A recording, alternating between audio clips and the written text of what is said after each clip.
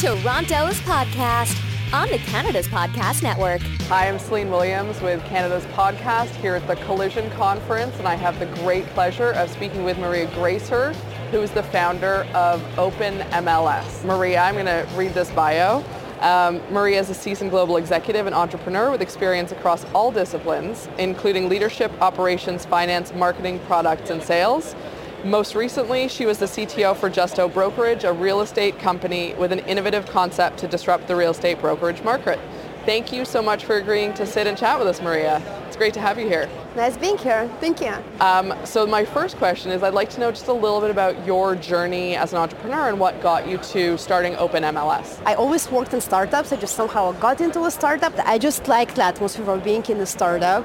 I started from just like roles that were, well, interesting, but just like of entry roles. I saw how it works, and I always wanted like to create something myself. Right. And so it's like a long journey, but finally decided that that's like the time to start something of my own. Very cool. And so how long have you been doing OpenMLS? At the beginning of this year, what I decided that I'm leaving whatever I'm doing before and doing my own venture. Very cool. So what does OpenMLS do exactly? So basically it's a marketplace, marketplace for real estate, for resale currently, peer-to-peer. So basically it's for owners who want to sell their house and people who want to buy from an owner. And it automates everything that agents do. So all the role of the agents is automated, and we provide the services for free. So basically there is no need for real estate agent, and whatever guidance and whatever services you usually get from real estate agent, you can get almost the same services online for free. It creates a different ecosystem when people can speak directly to each other. Sure. It's all secured and verified, and hopefully it will reduce the cost of current real estate.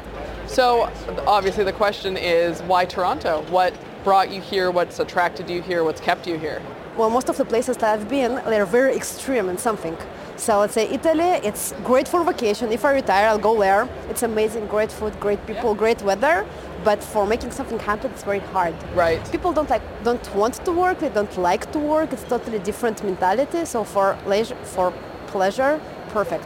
For getting things done or creating something, that's not so much. Sure. Washington DC, totally opposite. People go there to work and to prove how important they are. And Toronto has a little bit of everything. So if you want to go outside, it's very easy. You have everything here. If you want to work, you have the financial district, you have the startup scene. So it's very diverse. So whatever you want, it's here. Employees or co-founders or companies you're interested in or partners, it's all here. What have been some of the challenges of starting a business in Toronto? Raising capital, even getting people to understand what you're talking about.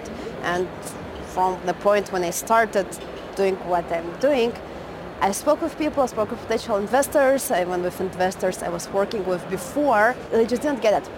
And finding actually a person or group of people who get it and believe in the same things that you believe or come even from the same industry and see the same need, it's hard. It's doable, but it's hard. You get so many no's or so many rejections along the way. Eventually, if you really know what you're doing or you really believe in it, you'll find somebody who understands. That's very challenging. I'm still struggling with that. If another entrepreneur wanted to start a company in Toronto and wanted to come here, would you have any advice for them based on your experience in the past year and a half?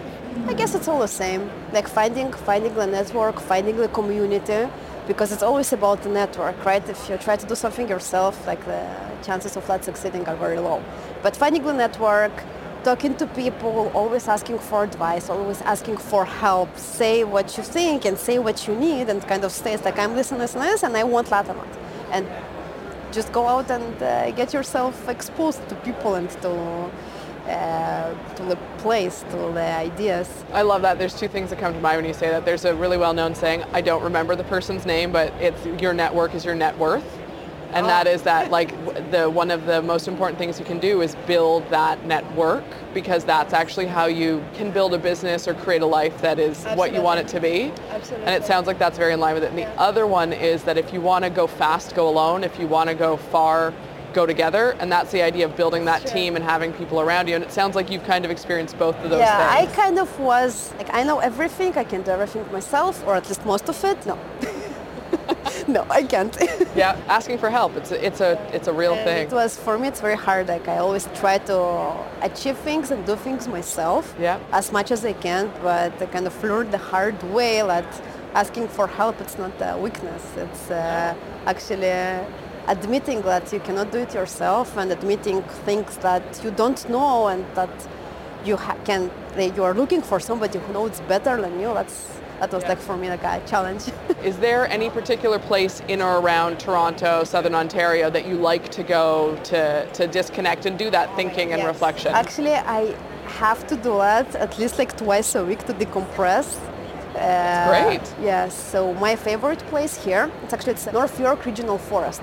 It's about 40 minutes drive up 404. Okay. It's a huge area. It's like national forest. I love it. I grew up in the city and I've never heard of that place. York Regional Forest. York Regional Forest. Yes. Good to know. It's 404 on Vivian Road.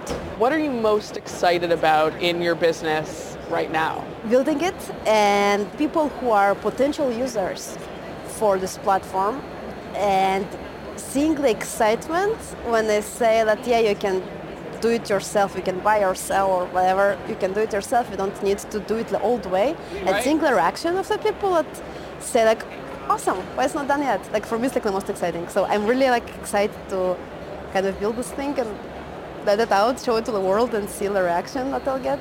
So what would you say the top 3 things on your bucket list right now are? Building my own company and launching it, that's like my number one priority. Probably 1, 2, and 3 really, but let's just say it's number 1. I think I just like too many things I want to do. I love it. I wanted to travel to Asia. I've never been to Asia.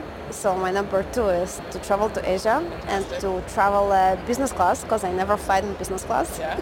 Number 3 is I never stayed for too long in one place. Number 3 is just like stay here long enough and develop myself here and build a network here. I have 2 questions I'm going to ask in a row. So the first one is, what advice would you have to someone who is where you were a year and a half ago, had an idea for a company, was thinking of starting it? What advice would you have for an entrepreneur that's thinking of starting their own company that you wish you knew? Just don't wait. Don't wait for miracles to happen. Just go out there and start doing it, even if you have no idea what you're doing. Nobody have idea what they do. Yep. No one, even like the top execs usually don't have an idea what they do. Yep. And just start doing it, you'll figure it on the way. Like, you make mistakes, you course correct. I'm sure I'm not the first person saying it, but you just do what you know and you figure out on the way, and that will, like, if you know what you want, like if you have a vision, you'll get there one way or another, you'll kind of get there. What is the best advice that you've ever been given? It was given to me by my professor of game theory in university. What he told me is that whatever situation I'm in, for a moment disconnect from my emotions and see the things as they are, and then decide. I love that. That's good advice to keep in mind as you go through this journey, for sure. So I have a couple of rapid fire questions for you. Sure. So the first question is, if you weren't doing what you do now for work, what would you be doing instead? If I was not doing this, I was probably working with VCs, because I love the VC space, I love startups. Yep. Or I would be somewhere at the beach, swimming or hiking mountains. There we go. Remote island. Yeah, hiking mountains, swimming Nice. in the sea. That's great. Or VCs, yeah. About a year and a half ago, when I just like starting a brokerage business, I was for a month on a ski vacation. I was just like working in the morning, skiing whole day, working in the evening. And that's how the product was created. So you can put them together. Okay, the next question is, what book are you currently reading, and do you have any books you would recommend to our audience and our listeners? It's called Made to Stick. I don't remember the author, but Made to Stick. Made to Stick? Yes, Made to Stick. So basically it's how to create viral ideas or viral products. So it guides you for all the process of storytelling, of how to actually make people notice, make people pay attention, and remember what you do, who you are, or your story, your product, whatever. If you had to pick one word to describe yourself, what word would it be and why? Curious. Ooh, why curious? I love that. Because I'm always curious. That's like my number one trait, regardless what it is. I'm always like want to see more, learn more. Like for me, that's very much expresses my personality. I like that. It's a good word. I identify with curious also. What is keeping you up at night these days? My project, making it happen. Yep, that's your pre-launch. That's not surprising. It's probably a lot to do. Well, there's lots to go till launch. What is your favorite place in the world and why?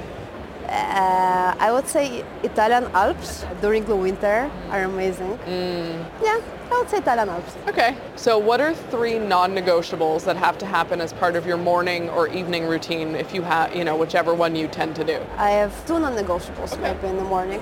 I'll try to do sports a little bit every morning and coffee. Without coffee, it's impossible to start the day. That's a good non-negotiable. I appreciate that. Well, it's a bit of a longer question, but it's a little bit more fun. So there's a small, beautiful tropical island in the middle of the ocean with only 1 phone booth and no internet.